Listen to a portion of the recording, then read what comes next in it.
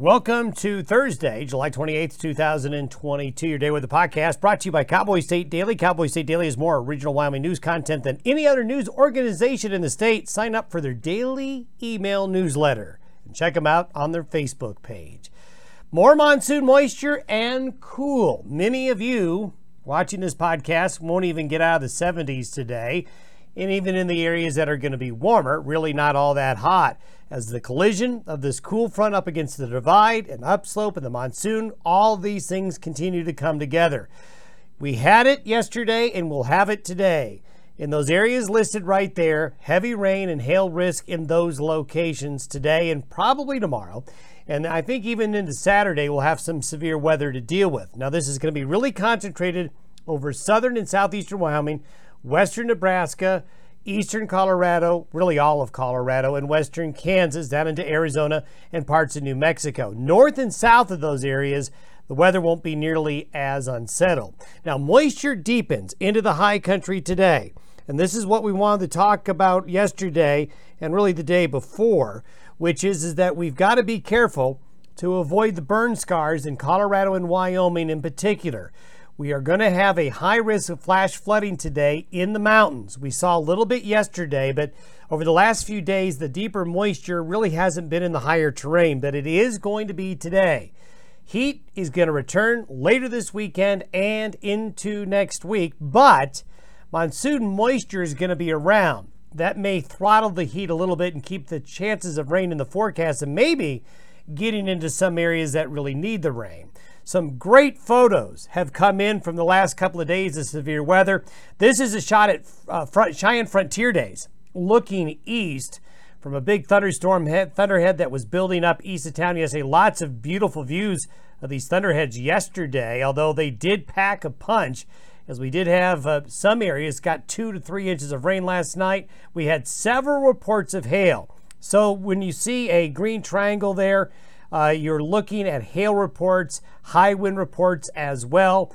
And we did see some very impressive hail being reported near Burns, Wyoming yesterday, golf ball size hail, but it was down in Colorado, near Wellington and Larimer County, then also into Weld County. Golf ball to tennis ball size hail reported. Also, we had some heavy hail, large hail reported around Ray and Yuma in Colorado yesterday as well. Akron, Colorado, well over 2 inches of rain. Also, now this was the day before on the 26th in Kit Carson County, those thunderstorms producing some tornado activity. Got some great shots of tornado activity there. That was on the 26th. So there's going to be more weather today. There's the subtropical moisture flow deep and widespread across the region. And that trough of low pressure, now in the Great Lakes, continues to drag that cold front and backs it up against the Continental Divide. And so we've got that moisture flow coming up against that cold air and upslope. So it's a very similar setup to yesterday. It's just going to be a little bit cooler today. But once we see some daytime heating getting going later this afternoon and evening, and that green arrow representing the monsoon coming in deep, and things are going to get going. This is the precipitable water forecast for this afternoon. See all the green and the blues and the whites? That's where the thunderstorm activity is going to be today. And notice how it's on both sides of the Continental Divide.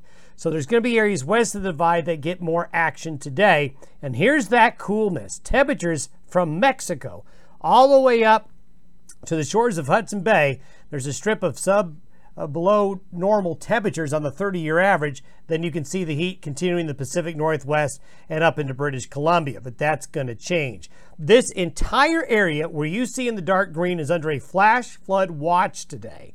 So from southern Wyoming, the Mullen burn scar in the Snowy Range, to the burn scars in Colorado, then look at the southern and southwest counties of Colorado, southeast Utah, look at Arizona.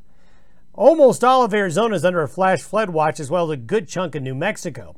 So keep your distance from creeks, rivers, and streams, as well as those burn scar areas. The Storm Prediction Center showing that the Front Range of southeastern Wyoming and Colorado is most at risk. This risk of severe weather today is mainly going to be hail again and very, very heavy rain, as well as strong winds. We had a wind gust of over 70 miles per hour yesterday at Warren Air Force Base west of Cheyenne. So these storms will mean business. As we look ahead into next week's weather, This is the subtropical moisture flow getting shunted west, but coming back in again. This is by next Tuesday afternoon. So for the first few days of August, it's going to be hot, but we're going to see that subtropical moisture move in. And if we were to look at the precipitation forecast over the next 10 days, you can see this heavy concentration of monsoon moisture in this arc here. Now, if you're south of this arc, look at West Texas there, almost nothing. Then you get up here, almost nothing. So basically, you're just kind of the bridesmaid and not the bride if you're north and south of this axis. If you're closer to the axis, it's going to wobble back and forth and you have better chances of rain. As we mentioned in yesterday's podcast, there's going to be subtropical moisture getting into this area next week, and I think that's going to improve the chances in these areas here that need the rain to get some chances of rain-producing thunderstorms next week, even though it's going to be heating up. And this is by Sunday.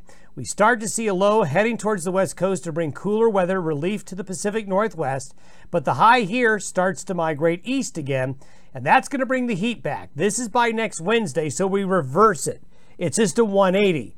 The cool in the Midwest and the Central Plains goes back to warm again, while the hot weather from British Columbia to the west coast of the Pacific Northwest reverses and goes cooler again. So it's a flip-flop. And you can see that because of a high pressure ridge right over eastern Nebraska, but the clockwise flow here opens the door to the subtropical moisture. And here's a cool front and a trough into Washington and Oregon, and those are going to work together. This is why we think west of the Continental Divide, we've got a better situation here for that moisture to come in. And here it is. Look how deep the moisture is over Idaho, Wyoming, Utah, southern areas of Montana. That could lead to a better chance of rain-producing thunderstorms next week, but it's going to be steamy. It's going to be very warm with that higher humidity air. All the way out to 15 days. This takes us to August 12th.